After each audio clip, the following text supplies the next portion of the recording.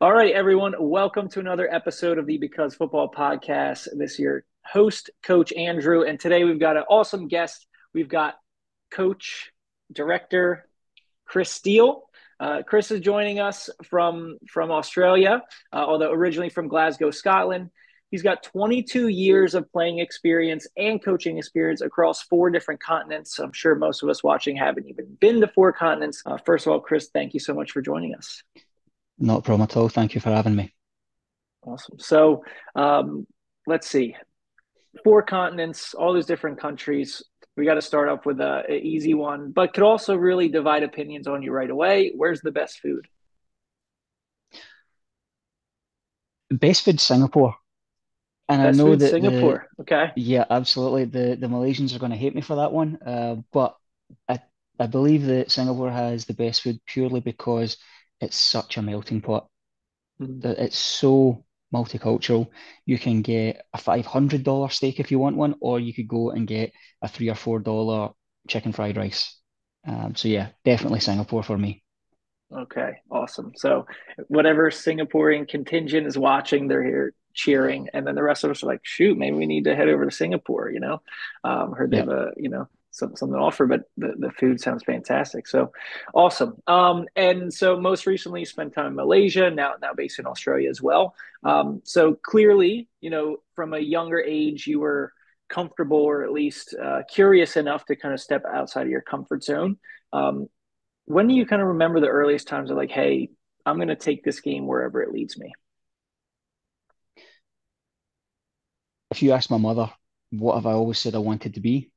Football, professional football, and that was it. There was no second choice. And I think Mm-hmm. that's one of the things that my mother and my father tried to instill in me. Like, you need a plan B. Mm-hmm. And, towards the end of my career, I had a knee injury that didn't help me come back to playing. So I'm glad that I had the experience of going out. I'm glad that my father was a coach. I followed in his footsteps a little bit. And I'm thankful for my family traveling. As a family, we went to Spain on holiday. I remember uh, going to my aunt's wedding, who was based in Australia at the time, and we went Glasgow to Sydney. So getting on a plane and spending hours just in the air, it's kind of been part of who I am from a young Mm-hmm. age. My mother's elder and younger sister have been based here for decades, and when I was 12, I came on holiday on my own to Australia. So my mum and dad dropped me off at the airport in Glasgow, set me up with the airlines. The airlines were great, but doing that 24-hour flight on my own and then getting picked up at the other end in Sydney and just getting on a plane has always been something I've enjoyed and going to experience new and different places. Yeah, and that's quite a journey too. I was going to say to be 12 and have nobody else with you, it's not for the faint of heart for sure. And fantastic. And so then kind of looking, at that original passion for the game, can you remember like what is your first experiences playing and being involved and what did that look like? First thing that I remember was being on a red ash pitch, so like in a red gravel, and Mhm. the wind, the sleet, the snow, the rain just howling at me. And people don't kind of digest it or understand it now, but I think I started playing when I was 5 or 6, and that was on a full size pitch, an 11 a side size Wow. pitch. That's just the way it was. And it's mental to think about that now. And I'm sure for 90% of the game, I didn't even see the ball, never mind get on the Hmm. ball or be anywhere Yeah. included in the game. Um, but remembering, the cold fingers, the cold face, going from being outside and getting into a hot shower, and anyone who's ever been in, cold environments and done that, your hands and your feet, Yeah. To the they bone, get right? really sore really fast. So that is not a nice first memory.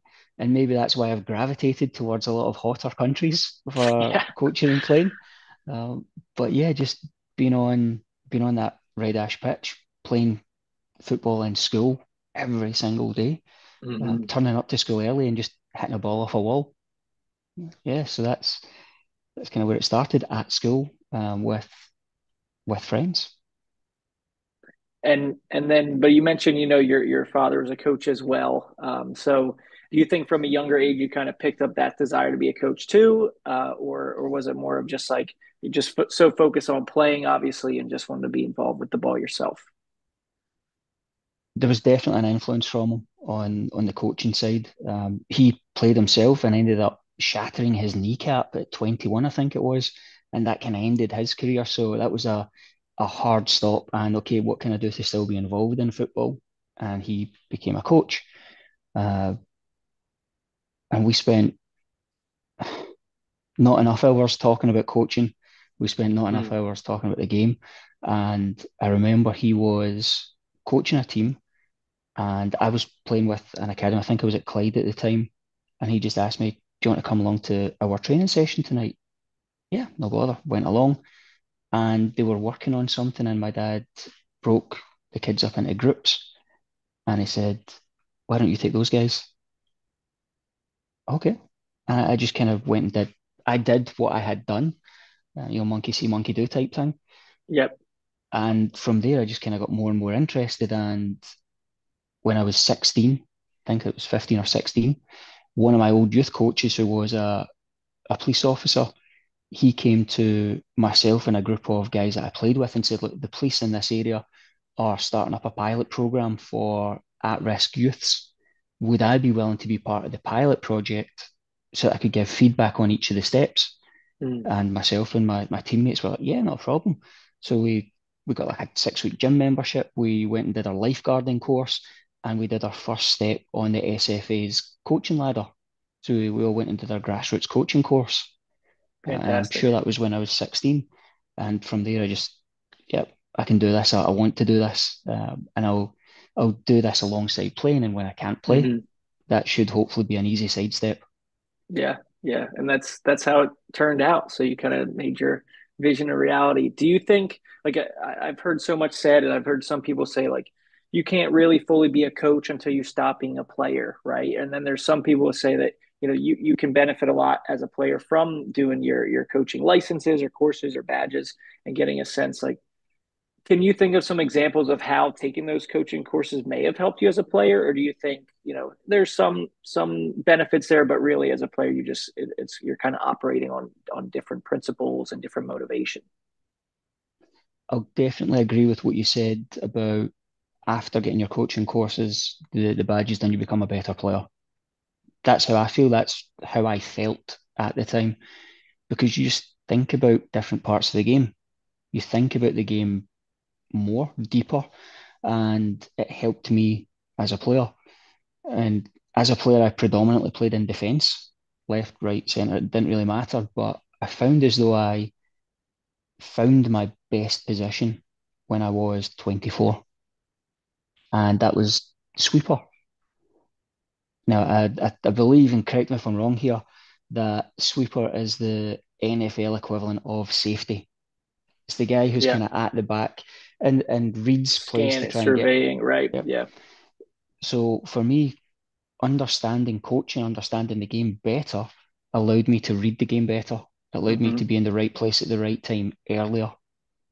And I can always go back to the Paolo Maldini thing of if I've had to make a slide tackle, I've already made a mistake. Sure. Yeah. Yeah, So because you didn't if I read the can, situation, didn't react in time. Yeah. yeah. So it certainly helped me from a playing perspective. And at that point at 24, I had already done up to the first part of my Asian A license. So there was one game, and I'm thinking about a coach, George Cowie, who came through the West Ham Academy. He was my coach in Queensland, Australia. I was dropped for a game, 9 games into the season. I think we had won 8, drawn 1, and I was dropped for a game, and I was livid, absolutely raging with him. And one of my good mates, Jared Tyson, who was the goalkeeper, asked me to warm him up. I was like, "Yep, no bother, I'll go and do that." And then George said, "I've got to take care of something. Steely, can you run the warm up for the team?" Now, for whatever reason, we were away. It was an away game, and our assistant coach wasn't there. Mm. So yep, no bother. Went and took the warm up for the team.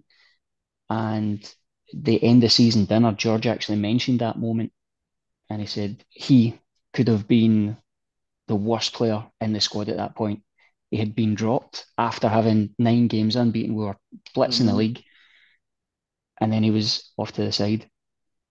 and he still did the right thing for the team. And I think that's a something as a coach you need to do. You need to do the right thing for the team, no matter what it Mm, is. So if I had just been in that player mindset, yeah, nah, screw you. I'm not going to do this. You've just dropped me and you've not given me a good reason in my mind for it. So you're the coach, you do the warm up. But that kind of coaching side of me, I think, kicked in and it was okay. We are yeah. in a league here. We need these 3 points. We've travelled away for the game. In that situation, the win, the draw, and the loss bonus makes a big difference to guys. So okay, if I want to get that win bonus as well, if I want the guys to go out and perform, Hmm. then yeah, let's do the best thing for the team. And So of that's course, I'm definitely sure. Yeah, I'm sure in that match after you guys won, the coach gave you a bit of his bonus as well, right? That's how that absolutely story not. goes. I wish it went that way. But I think it was a nice moment in the end of season celebration that we had For that sure. Yeah. he pointed that moment out and said, okay, this guy's for the team, for the club. So that was nice recognition. Yeah. Absolutely. Yeah. A bonus that doesn't show up on your bank account, but makes some kind of impact all the less. Um, Yes. so awesome. So you played like in Australia, obviously, and then at some point, I guess tell us about what kind of open you're like, okay, I've done the 24-hour trip to Australia before. I'm used to it here. Now it's time out to try, East Asia and your times in Hong Kong and then in Malaysia as well. And tell us more about kind of what kind of opened you up to that experience. Well, growing up in Glasgow, biggest city in Scotland, I then, after leaving Falkirk, which was finishing school and signed for Falkirk, I got released from there. Then I had an opportunity to come and play in Sydney. So I did that for a year.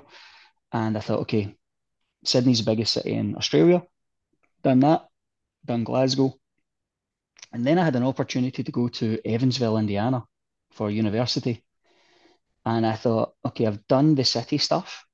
Evansville is not a city. Not at So all. I Yeah. took the opportunity and I did not enjoy my time at all.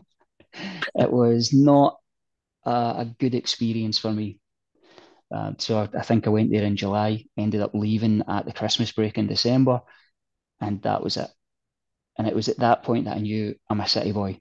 I've done small town, I've done Right. big city, Right. and I know where to go. And after coming back to Sydney, playing for a while, um, I then had the opportunity to go back home and trial for a team. But as part of my visa to be in Australia, I had to study full time, and my exam for the end of year made me miss pre-season in Scotland. Mm-hmm. So by the time that I got back to Scotland, the team that I was working with kind of went, "But good player, we'd love to have you, but we've just got no more spaces in our squad." And then I got pretty much a random email from someone saying, "I've got an opportunity for you in Hong Kong. What do you think?" Well, I've got nothing in Australia right now. I've got nothing in Scotland right now. Let's give it a What is try. there to lose? Yeah, It is a city, massive city. Yeah. yeah, and it's an absolutely fantastic city as well. I've my favourite tailor in the whole world, Sam's Tailor, is there. Hi Roshan, that'll be worth a discount. Yep. Yep. We'll put the link in the bottom and your Absolutely, coupon code. yeah. Uh, so yeah, I got off the plane and I had one of the first things that hit me is the humidity. The humidity in Australia, yep, it has it, but it's different from Southeast Asia. Not that And tropical feeling necessarily. Yeah. Sticks to yeah, you. yeah, absolutely. So the wardrobe that I had in Scotland was absolutely useless. Even in summer in Scotland, it doesn't get that hot. So I had to go and buy a whole new set of clothes. I remember leaving Hong Kong and at the airport, my bags were too heavy. So I just had to ditch a whole load of stuff. Um, but Hong Kong was a fantastic experience, definitely an eye-opening experience. Uh, I don't think I've ever been as fit. We were doing 2 sessions a day. It was 36, 37 degrees, and it was about 1,000,000% humidity. So Mm, you're struggling against the air just to run through it. yeah. But it was a fantastic experience. At that point in time, all the games were played at one stadium, Mongkok Stadium. So they would start, and it would just be, I think, um, 10 teams in the league at that time. So you'd have three games on Saturday, two games on Sunday, or vice versa. And if you were in that fifth game and it had been raining, because, being tropical, you can get monsoon type weather. Yeah, absolutely. Um, if you're in that fifth game of the weekend and you're playing at Mongkok Stadium and the mud is that deep, um, it's not enjoyable, but you got to make it work. You got to make it happen. Thankfully, since that point, more stadia are being used around Hong Kong for the league matches. Um, but it's little things like that that you remember. The stadium was also infested, is probably the wrong word, but it was infested with dragonflies.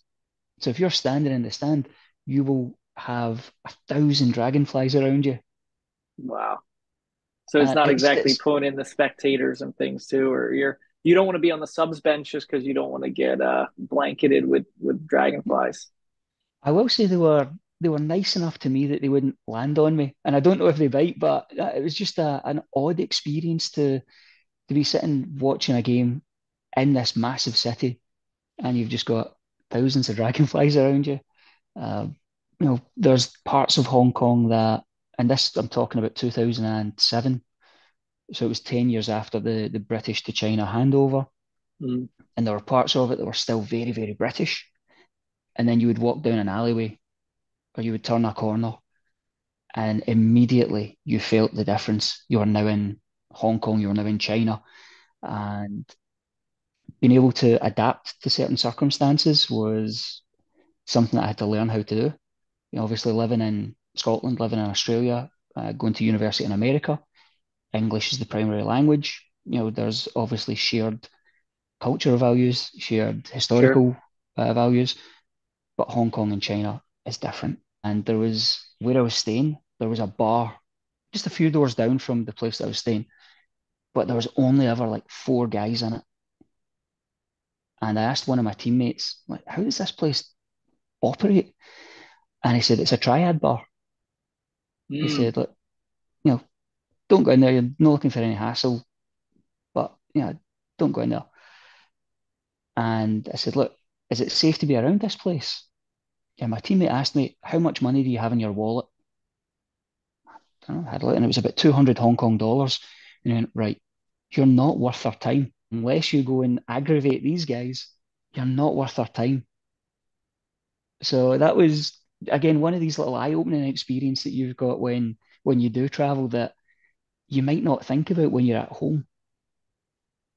So yeah, Hong Kong was yes. fantastic, and it gave me a massive amount of cultural shock. Um, I love the food scene in Hong Kong as well. Wherever I go, I always look for food. So uh, I like Hong Kong from that perspective as well. But this is one of the things that I've tried to get across to coaches and players. You need to be comfortable being uncomfortable, Mm, because when we were playing, the club had an AGM and the entire board of directors changed. And overnight, they wanted to become the local team. So myself and a couple of Brazilian boys, all right, you're no longer part of the team. Goodbye. And that was overnight. So being comfortable in uncomfortable situations is something that for anyone, player, coach, journalist, I would say get used to thinking on your feet and be ready for a change.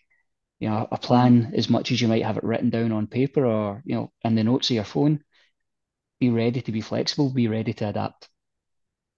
Yeah, and that was sticking out to me even when you were saying, you were planning to go back to Scotland for a trial, and then that didn't work out. And all of a sudden, this email from Hong Kong comes, and just with the nature of football as a business, whatever level you're at, like you said, it can change, and those changes by the board, it wasn't necessarily based on your performance at all. It was just like they just wanted to go a different direction, so they're making those decisions. So obviously, that's not it's not a world or an industry necessarily for everybody. So what for you just like makes it worth all of that hassle and some of those challenges? Like what kept you just keep putting your head down and trying to make things work? It goes back to that question you asked at the beginning, when did you want to be a footballer as a kid, or, what did you want to be? growing up and just telling my mum I'm going to be a professional footballer.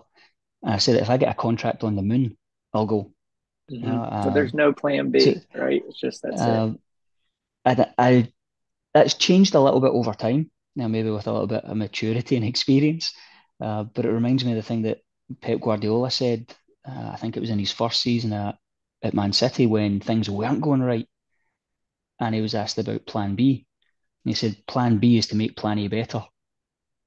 Now, there is no Plan B, just make it better. So, Yeah, okay, if there's no opportunity for me here, where else can I go? And that drive, that determination, that grit to accept a refusal, to accept a rejection, to accept defeat and keep going. You need that in any sport, not just football. for Whether you're sure. playing basketball, ice hockey, you're a gymnast, whatever it might be. And if you, to your core, feel that this is the thing that I belong doing, push on. Becoming a coach is a little bit different. Becoming a coach, if you can see development of players, working in youth football from session to session, week to week, month to month, you can see players growing, you can see them developing. And Hmm. that's a massive driver. Being For able to sure. work with coaches and get them across certain hurdles that they'll face, whether it is addressing a group, whether it is session planning, season planning, helping people get better, that always feels good. Absolutely. And I was thinking there, like, so you have to have that drive, determination, the kind of the going all in, burning the boats, no turning back, going all on plan A. And obviously there's part of that that just comes from me as a person. But like as coaches, right? Or I'm thinking of a lot of like parents that might be listening, and I'm talking to parents of players all the time, and their kids are having trouble with the like confidence and resilience is such a big word, at least in the United States, within schools and things of because we live in a very insecure world, and with the internet and access to information, a lot of kids are aware of that, and so this gets to a bigger conversation. But as coaches, as parents, or as like you know um, caregivers of children in general, like can we do anything to help instill that determination and drive, and if there is, like, what can we do? Let them fall. If they're on the monkey bars and they're swinging away, and you as a parent think, I need to go and grab them, let them fall. And the perfect example for me of that is my brother. He has got a 2-year-old daughter, and we went to the park last week. And in the park, there is ropes, and they go up about 10 feet tall.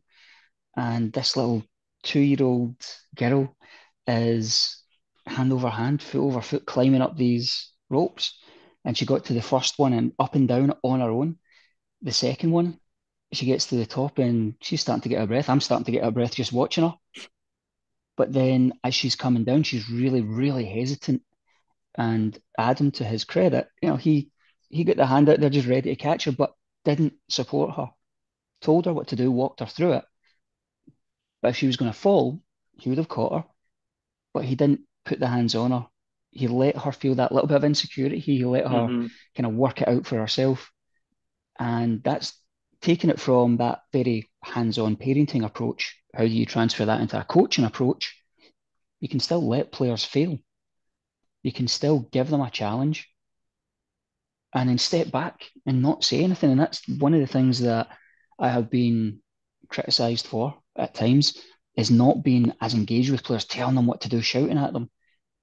But how are they going to learn to the best of their ability? How are they going to Yeah. reach their full potential if their potential is limited by your knowledge? Players on the pitch might see something different. I would think that whoever has coached Kevin De Bruyne probably isn't as good a player as he is. He's definitely top three in the world for midfielders for me at this point in time. Uh, but you tell me the guy who was coaching him when he was 10, 11, 12 Mm-hmm. was seeing the stuff that he saw when he was 16, 17, 18. He was bursting into first teams, and the coach at the side might have gone, I need to give this kid room to do what he does and reach his full potential. So, yeah, I would say let players fail, let kids fall, let them get back up and try and find a solution. one of the things that I tried to instill in the coaching group that I worked with previously was my philosophy of for players, try, fail, try, coach. So let the players try and let them fail. Let them try it again to work out what their failure was. Hmm. And if they fail that second time, then we can step in with some guidance. So try, fail, coach. Um, it might not be for everyone, but I've found a little bit of success with that methodology. Yeah. I like that a lot. I do a lot of private one-on-one training. And so in that environment, like it can be a lot, and I like to give a lot of detail and give it because I get really nerdy, right, about all the aspects of technique and things, and I want to be able to help. But something I've started to realize lately is like in a way I need to be given a lot and help support with that energy. But it's like I think one of the hardest things is like when to step in. So I really like that mantra there of try, fail, try, coach. I had one of my players just this evening, very talented, like naturally gifted kid. He's what he's if he's not nine, he'll be 10 this year. He can go from like so confident and just you know stringing his strikes or his passes, and then all of a sudden like two or three go bad, and he's like on the verge of tears, and it's like I've gotten to know him, and so I know his cycles a little more, and I try to talk through, but it's always a challenge of like, all right, when do I kind of just let him and let him figure it out, and let that challenge and let that frustration and failure like be the learning for him, and then it's like when to support. So I think it's a tough thing to keep in mind, but I like that approach of letting them figure it out first, and then do it ourselves. And kind of on that same note of kind of like the technical training, like part of your journey I saw has been with Corver coaching, and for those who don't know, it's all over the world. And I remember even doing it as a kid myself in the States, and it's really focused on teaching like ball mastery and foundational like technical skills. So from your experience doing that, first, could you tell us a little bit about that, and like how you feel it fits in with a player's development in general? Yeah, the way that I phrase it is Curver is about individual technical development. So you can have a class of 20 kids and they can all be of different abilities, but it doesn't really matter because it's about what you do with the ball. It's Mm-hmm. individual development. Uh, I don't like it as a standalone program where all you do is go to Curver and then you play games at the weekend because you're missing out on the technical and the team aspect of it. And I think it's a great supplement to a team program. Mm-hmm. I think at some point every coach has wanted better technical players. You want them to be able to play that pass, find that through ball, take on that defender. So it is very much a great supplement that whether it is an outside provider, a cover coach brought into a club, or you upskilling yourself or your own coaches within your group, individual technical development is necessary in my mind. And I think when you're looking at your favorite moments in football, what are the things for you that stand out? You've probably got, a bicycle kick from Rooney against Man City that's somewhere in Yeah. the back of your mind. Right. You've got that Right. that goal that Messi scored that was almost identical to the one that Maradona scored against Mm-hmm. That England was in the World exactly what I Cup. was thinking. Yeah. Yeah. But those are individual moments. And some of the best individual moments that you could probably pick out from any sport come back to individual technique. Now, for me, I'm a little bit different. I was never the guy to get the ball and beat 10 players. So I think about Argentina's goal against Serbia. I think it was at the German World Cup It's an 18 2006. goal, 18 Yeah, passes, something like that. something like yeah, but I mean that Yeah. that included so many players, so many little one twos. So Yeah. that needs individual technique to be able to play those passes, but it Mm-hmm. also needs the team function in there as well. So and if anyone's ever listened to anything I've said before, I've probably brought up the old army adage of a chain is only as strong as its weakest link.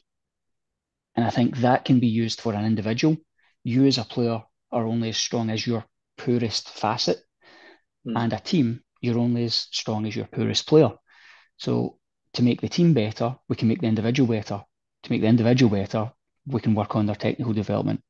Um, that's the way that Curver kind of fits in for me into a program. Yeah. So then what I'm hearing then, if there are like players or parents listening, it's like we need more than only the technical, so but it's a great supplement. So like for example, through Transform Soccer's, we're Yeah, offering a lot of the technical side because and I've coached teams and I just get it. You just don't have enough time. A lot of time the technical, the hard thing about it is that there's no shortcuts. Literally is just the player being obsessed with the ball. So we offer that once a week, but we also understand that they've got to be with their regular teams and seeing the tactical side of things and as I would say to a lot of parents, the team strategy and how the team fits together and so you do need yeah, all of it. It's just kind of that next step. But I know that your experience, I believe you started with it in Australia and then it took you to India. So I'd be really fascinated to hear about what that experience was like in a country where cricket is massive, but obviously in certain areas there's huge passion for the game of yeah. soccer. So Yeah, I was in Queensland, Australia. I was the franchisee for Curver, and I got the opportunity to go to India to coach the coaches. And I went there for a month. I went to Delhi, Nainital, which is up in the Himalayas, and Bombay. Spent a month there working with coaches. Then back to Australia, and the guy who owned the rights to Curver India got in contact with me after a while and said, "Look, do you want to come and run the whole thing?" Okay, that that sounded interesting. Um, so I took the opportunity, went and worked in India for a year. Was based uh, in Mumbai, and I sought out everywhere good to eat. I've still got a good friend there, Truvia, who kind of pointed me in the right direction, helped me out. Um, I enjoy spicy food, but they take it to a whole new it's level. another level, Um, right? Yeah. absolutely. There was, in fact, when I went to coach the coaches, I was based at a Jain Institute, and I don't want to do it a disservice, so I'll kind of say it in its basic form. Like if I'm correct, they don't do like garlic or root vegetables or onions or anything like that within their cooking. Right. And I And was just getting to dal. interject real quick, Jain is like a religion, right? So Jain is Correct. meaning Yeah. religion, right? So people in there Yeah. follow, yeah, very I've even read that like, the Jain monks, they like watch exactly where they're looking because they don't want to step on a fly or the smallest bug on the ground because they just have that reverence for all life. So I just want to give everybody that Yeah. primer, but please Yeah. continue. Thank you. So yeah, I was based there. That's where I was staying. Whilst the coaches would come in during the day, we would do our bit, and then they would go back home. And I was starting to go kind of getting cabin fever because for breakfast, lunch, and dinner, it was dal. Now, dal's okay, but after 2 weeks of it being breakfast, lunch, dinner, and it was red and yellow and green and brown and red and Yep. yellow, yeah, I just started kind of going, I need to get out of here. So two of the coaches said, "We'll come and pick you up for dinner tonight. We'll come at this time." I was like, brilliant. And these guys came from the border region of India and Nepal. So guy comes and picks me up, and he's on a motorbike. And before this, I never really thought about getting to where we're going to go, but I'd never been on a motorbike in my life before. And I don't think I've ever hugged a man as hard as I did on that motorbike ride. The traffic in India is absolutely bonkers. Yeah, wild. Um, just the sheer volume of traffic. Red Hmm. lights are a suggestion. Um, you know, traffic lanes. They might as well just save the paint and not put it on the road. Exactly. Uh, they hit the horn for everything. Whether they're going forwards, backwards, left, right. Hi, how you doing? It's just constantly on the horn. Uh, and he ends up going on the wrong side of the road. And I'm freaking out, like my face is buried in this guy's back, and I just stay there because I am freaking out. Get to his place, and after half an hour of just shaking, I get served this phenomenal, phenomenal curry, and I could only take 3 bites of it because it was so hot. Just piping Um, hot. Wow. oh, it was, and again, I enjoy spicy food, but this was just a completely different level. And India was the place that I found out that spicy food doesn't equal hot food. You can have spices that Mm. will just make things taste really, really flavorful. Uh, but they take hot to a new level, and the guys ended up giving me cabbage juice. That this is the local secret. Cabbage juice will take away the heat. You'll be fine after this. And then after that, I had to get back on the bike and go back to the place I was staying. But that's one of those eye-opening things that you just don't experience or don't expect when you go to coaches. Yeah. And it was just another layer of what can India provide you to broaden your horizons. You coached then at that point a bit in Australia and then in India, and of course, then more recently in Malaysia, I think in Canada as well, and in Scotland. So I guess I'm curious, like when you're working with younger kids, let's say like 12 and under, is there a big difference in coaching them at those younger ages, or what would you say, or is there more of a similarity among kids like of the younger ages? It really depends on the culture of the place. The biggest thing that I've found is when they're really, really young, when they're 4, 5, 6 years old, kids are kids. They'll just run around daft, and you're Yeah. trying to help them develop gross motor skills rather than football skills. But when they start getting into school, that's when I've seen the difference on how people will react to coaches. Um, I've worked with a lot of Asian kids who, when you're talking to them, they won't look at you. They won't look you direct in the eye because Mm, that's just the way it is. I'll listen to you, but I'll be looking here. In Scotland, Australia, Canada, America, if someone's talking to you and you're not looking at them, that's disrespectful, or that's rude. yeah. So being able to step into an environment and start to understand the culture is massive for any person that wants to start traveling. There's an old trope in the UK where someone goes to Spain, they're trying to buy something, and the Spanish cashier doesn't understand them, so they just shout what they want louder in English. It doesn't quite work that way. Yeah. So being able just to add even just a couple of words to your vocabulary, I've found that people are very appreciative of you making the effort. It might be Absolutely. wrong. It Yep. might be wrong that what you're saying, but they appreciate it. And one of the things that I found, I can do okay in Bahasa Malayu now, uh, but I'll still get the words the wrong way. It's a bit like in French where you'll say horse white, whereas in English we'll say white horse. Yeah. In Bahasa Malayu, they do very much the similar thing of horse white. So I'll mess it up, but the person receiving that gets what I mean.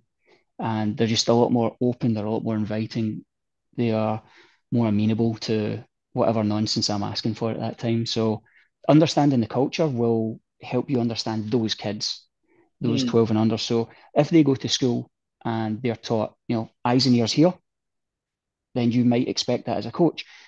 If their culture is not to look someone direct in the eye, that can be a little bit off-putting initially as a coach going into a foreign environment. But yeah, just can you understand the people?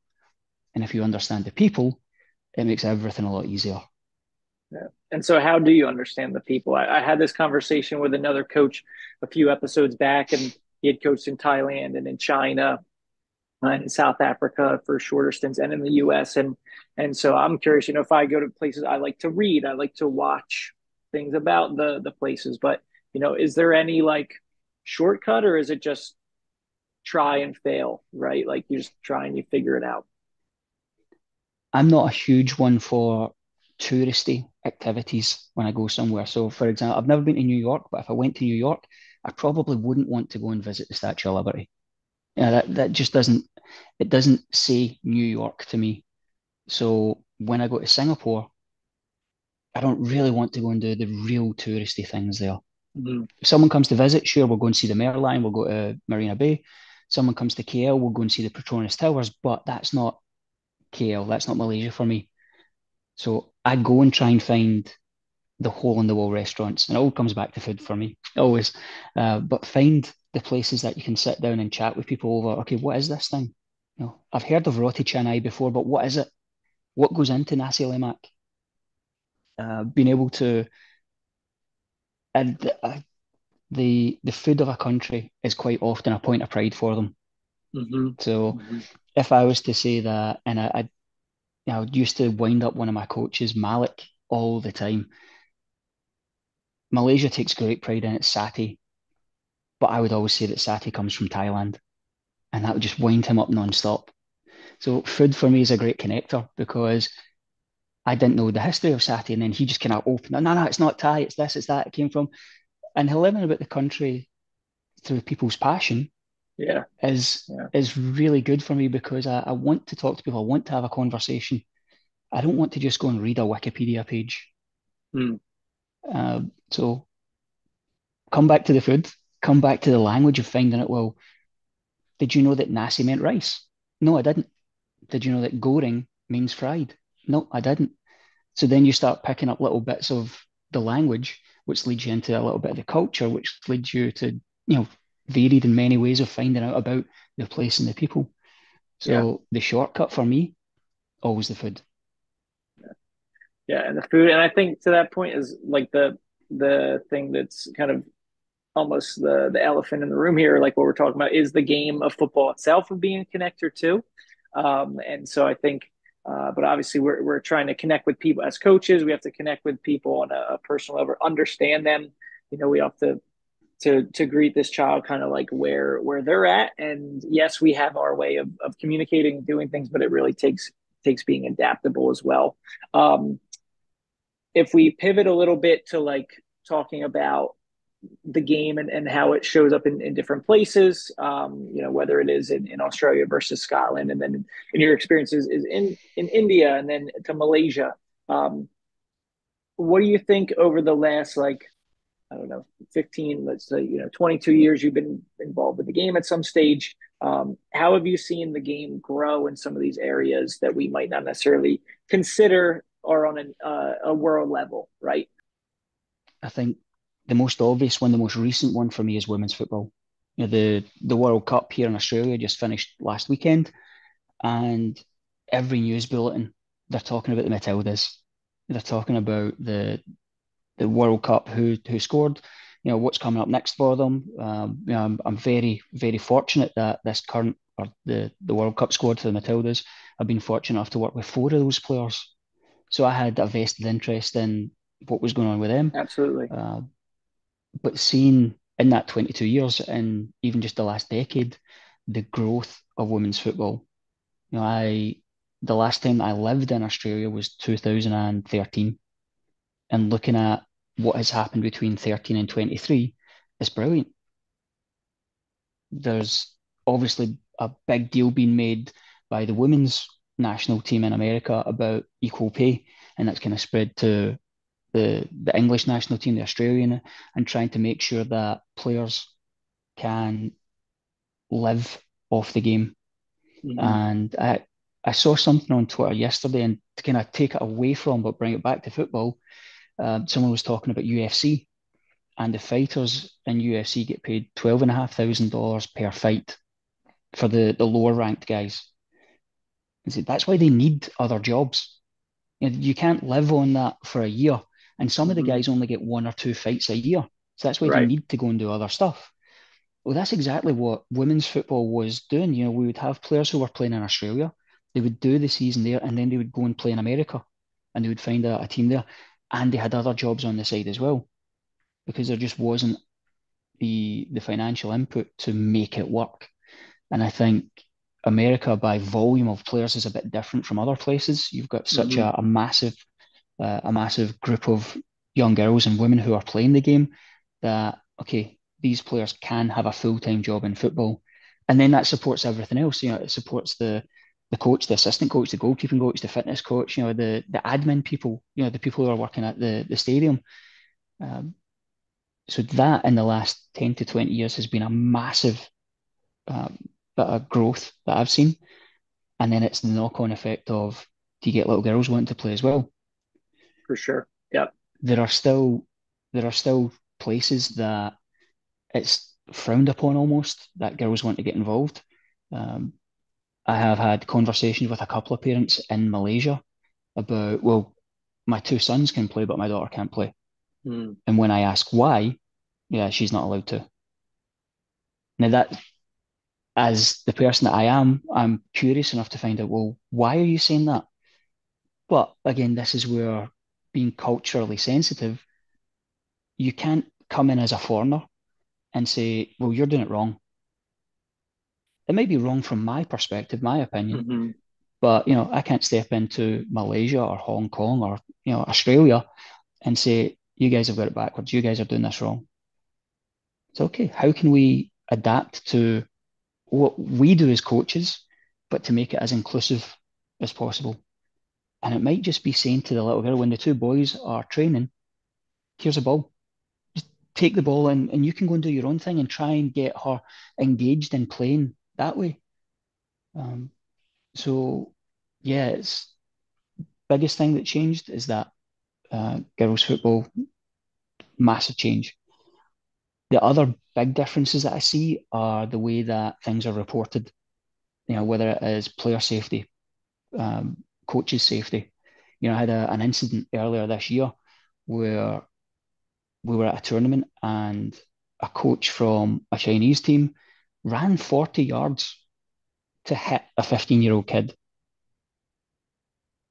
And when I stepped in and got him, away from the kid, he stepped back and he started laughing. He said, "Oh, it's okay, sorry, it's okay." No, it's not okay. You've run 40 yards, and this guy's in his 50s. So that Mm. 40 yards that you had to think, you just switched off your brain. And when speaking to the kid, I'm like, look, are you okay? Do you want me to call your parents? Do you want me to call the police? Because this is an assault match. This isn't in the game. This is a coach stepping into the field. Hmm. And the boy was saying, no, no, no, it's okay. Don't worry about it. And that kind of comes back to the culture of what happens in school, what happens in daily life, what happens in family life. And he didn't want to make a big deal of it. Yeah. But if you put that into an American perspective, you put it in a Scottish or an Australian perspective, that guy's getting the police called on him. Hmm. That guy should probably never coach again. The same day, I had one of my female coaches threatened by someone saying, if you weren't a woman, I would hit you. Now, I am massively proud because we had a 14-year-old kid who heard that, saw that, and he stepped in. A Mm. 14-year-old. And this is two adults. But that adult who was working for a club in Singapore thought it was okay to say that to a female coach. The organizer didn't want to take a didn't want to take an active role in Yeah. stamping that out and saying that Yeah. this is not okay. So for me, and I'm sure the vast majority of coaches out there for any sport, the first thing that you look after is safety. Make sure that it's a safe environment for the kids to turn up and initially have Hmm. fun, to develop, to get better. But when I've raised issues of predatory behaviour with the head of grassroots at the FAM, and this was parents turning up to a refugee's house, and refugees in Malaysia have got a weird kind of status. They're allowed in the country, but they're not allowed to work. Um, they they kind of have to do whatever they need to do to get by. So parents from one club turned up to a refugee boy's house for the club that I was working with and bullied him into going to training, bullied him into change club. I've heard of players getting offered PlayStations, players getting offered boots, players getting offered money. Oh, we'll cover your transport. And if you don't have any of those things, sound great. Hmm. But when you bring up predatory behavior like an underage boy being bullied into change clubs, and the National Association doesn't even respond to an email, that's where I think it's our responsibility as, and I think you mentioned the term safeguarders Hmm. earlier on. We need to say something. We need to make sure that the bad stuff, and I'm not talking about cultural differences, I'm talking about assaulting a kid, I'm Yeah. talking about Yeah. threatening a coach. We need to speak up, we need to say something. And I don't believe that that's a cultural difference. I believe that's a human difference. Um, so yeah, there's for all the incredible experiences that I've had, learning about different countries, different people, different food, we can't be naive. We need to understand that there's still stuff that goes on that shouldn't go on. Hmm. But more importantly, if and or when that stuff does happen, how do we react? What do we do to make the situation better? And that could be better for everyone, or it could be just better for that one kid. How do we get that one kid out of a situation that's not good for them? So yeah, it's being able to travel is fantastic. I feel very privileged to have the job that I've had. I feel very honoured to have worked with the caliber of player that I had, and some of the people that I've met are just are phenomenal. But we need to understand that sometimes it's a big bad world, and that Mm-hmm. you as a person need to be brave to say things at times. And even that 14-year-old boy, he stepped in between his coach and this adult guy and said, no, put yourself back into being a 14-year-old kid. Would you have had the character to do that? Mm-hmm. I don't know if I would have. I would like to think I would have, but this kid stepped up and did it.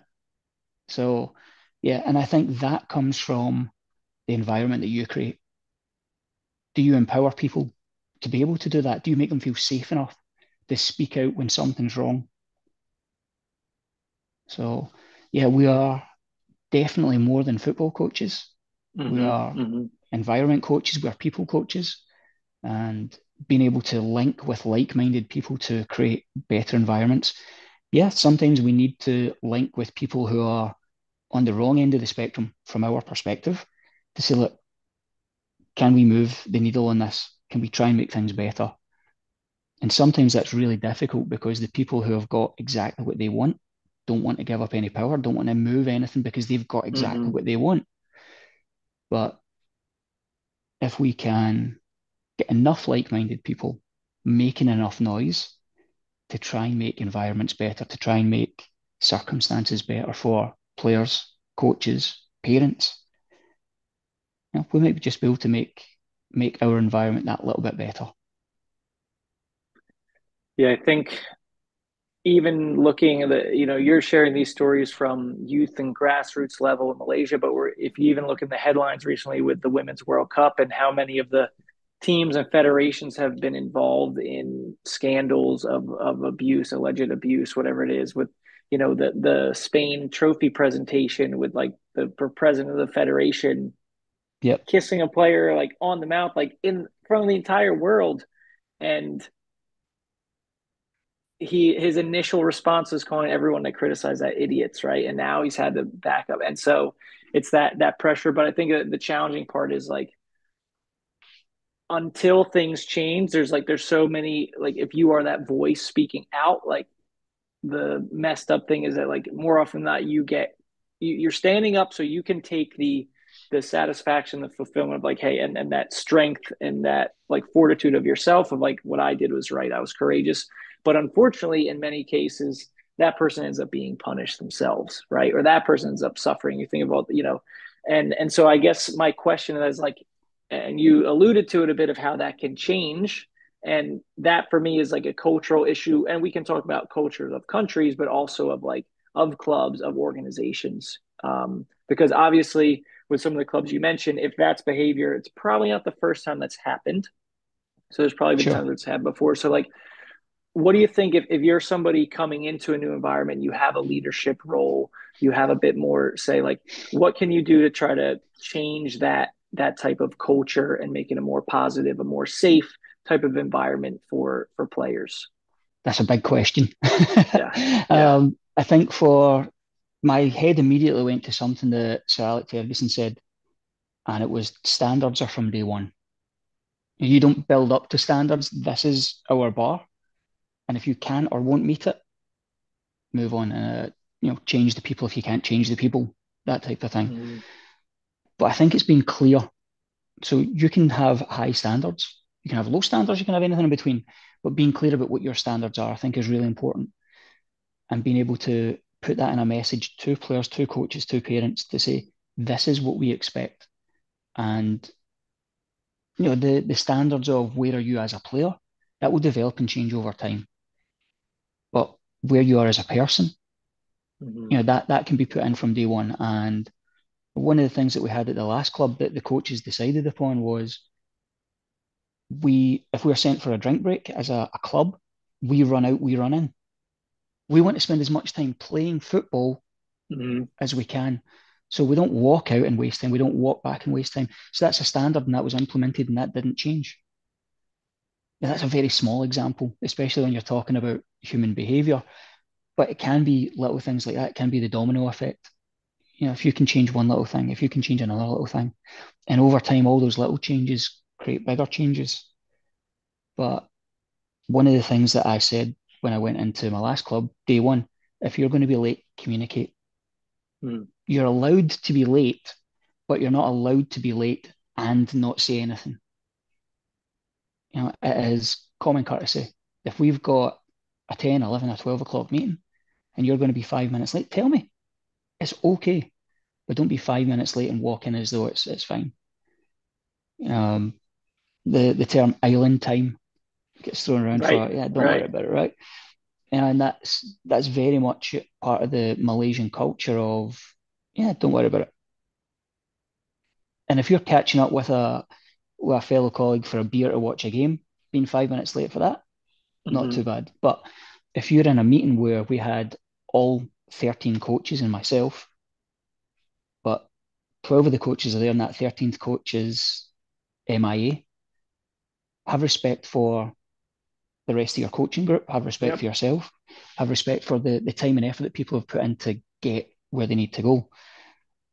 So that was a big one for us. You can be late, but communicate.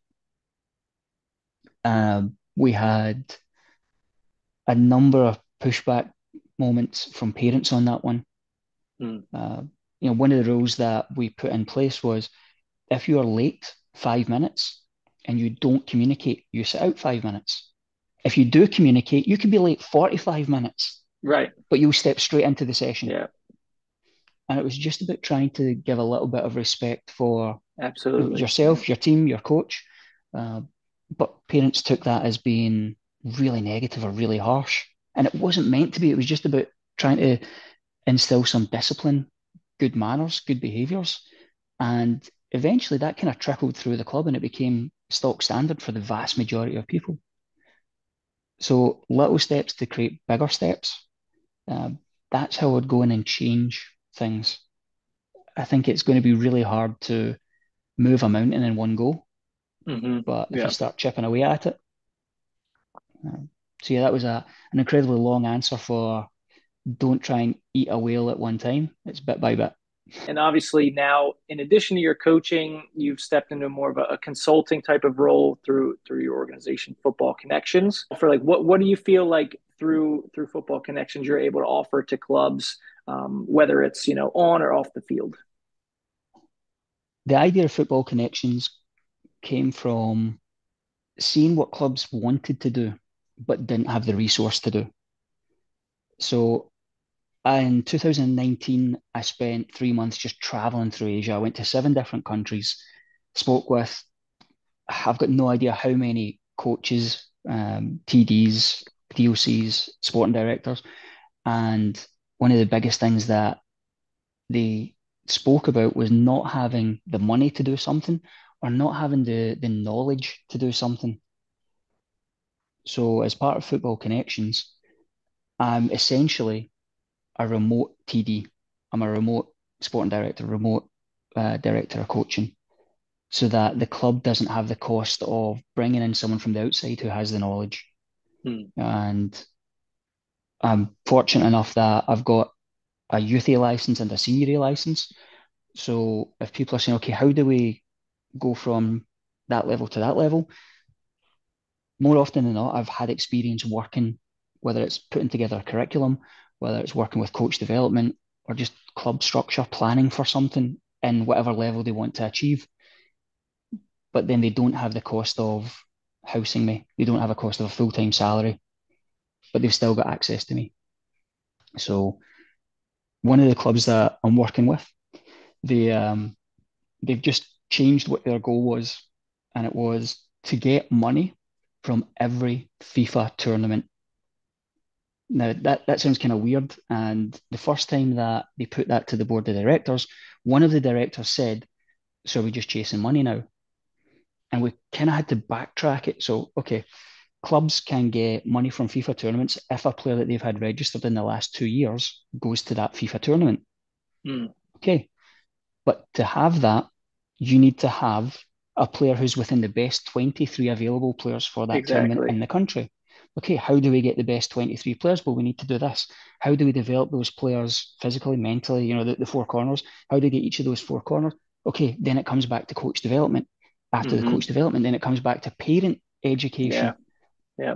So, as much as that's the end goal, you work back to, okay, what do we need to do to get that end goal?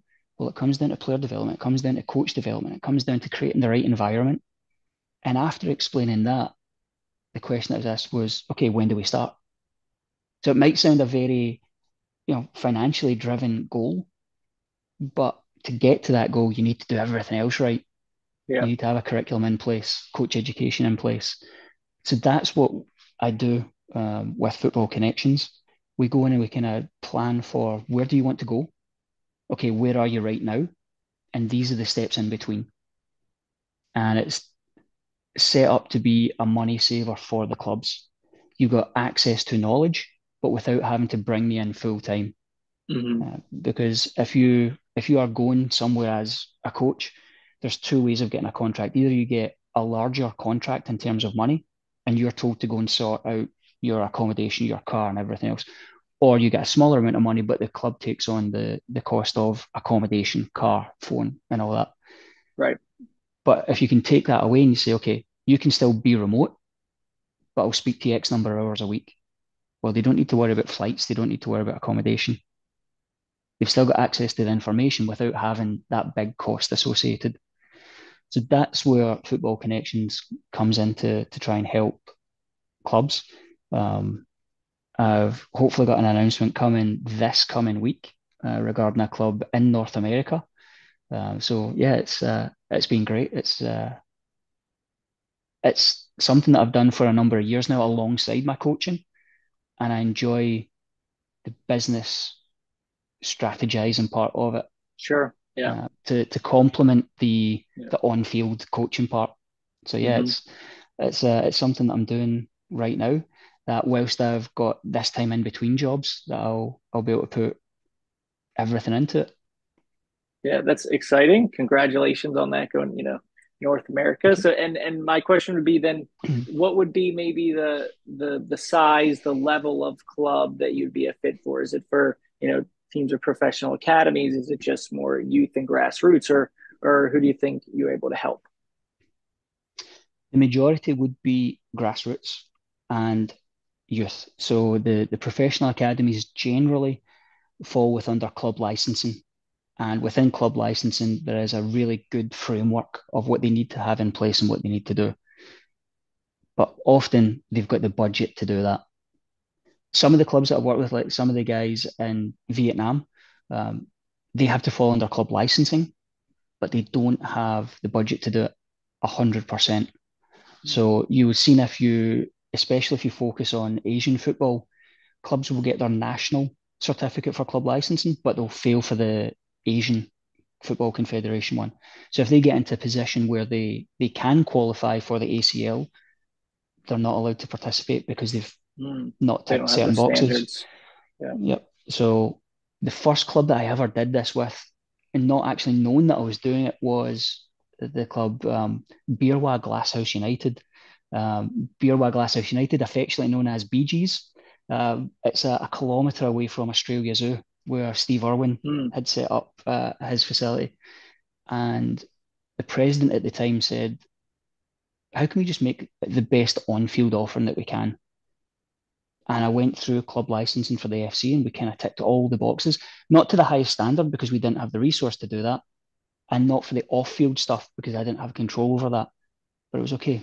What do we need to put in place to just have the best offering that we can? And by giving the best offering, well, that will then take us to the next level. So any grassroots club that want to just become more professional without becoming professional, or just take your Sure. club or player development or coach development to the next level, that's who I can work with. That's who I have been working with. Uh, so yeah, hopefully that answers that part. Yeah, excellent. Yeah, so it sounds like I know from my work within grassroots and the youth level is, there are a lot of clubs that are more professionally run, but then there's still a lot that are volunteer. And they have the passion or desire, but maybe not necessarily the skills, the knowledge, the experience, like you said. And then again, resources is always a challenge. So Yeah, I wish you luck with. I think it's a great way to be able to support and leverage technology that we have to support many different clubs and yeah. create better environment for players both on and off the pitch. So definitely will be looking for more. We'll put a link to your LinkedIn and all your contact information in the description, whether you're watching on YouTube or listening on one of our many podcast sites. So if you need to get in touch with Chris about that, we'd love to facilitate that connection. The way that we end every podcast is by asking our guests to end the sentence, and I'm very excited to hear your answer here, Chris. So could you finish the sentence? Because football. Dot dot dot. Because football, I have had a lifetime of phenomenal experiences and been able to meet people from different walks of life that if I had stayed in Scotland, I would never have had the chance to meet. Great answer. Yeah, it gives us so much, and you've been able to experience, and really, it's been your ticket to cuisines all over the world. So I think we've all Absolutely. figured out what you're in it for. A Yep, close second to creating a safe environment for the kids is the food, right? That's close there. So absolutely. Absolutely. I awesome. posted something on Instagram a couple of weeks ago. And one of the things that's great about Asia is there's so many countries so close to each Hmm. other. Yep. And I wrote, have you ever woke up in the morning and craved really good coffee? And I did a trip. One of my contacts said, look, I'm going to be in Vietnam for a few days. Why don't you come and visit? So I just posted about the coffee that I was getting in Vietnam. And one of the kids saw it and asked the coach, our first team coach, she was asked, did Coach Steely just go to Vietnam for coffee? So coffee, They food. wouldn't put it Yeah. past you. Wouldn't put it past No, you. they wouldn't. Fantastic. No. Fantastic. Awesome. Well, this was great. We could have so many more talks about all your experiences and both as a player and a coach, but really enjoyed this and definitely look forward Thank you. to watching what you're able to achieve with Football Connections and in your next director role too. And wish you the best with that. So thank you so much, Chris. No, thank you very much for having me on. It was great chatting. It was a pleasure. All right. Thank you all for watching and listening. I think we've got a lot of great nuggets here for players, for parents, and club administrators too. So it really is covering a lot of people in the soccer world, which is the side of a great Because Football episode. So we'll see you on the next one. Thank you so much for watching.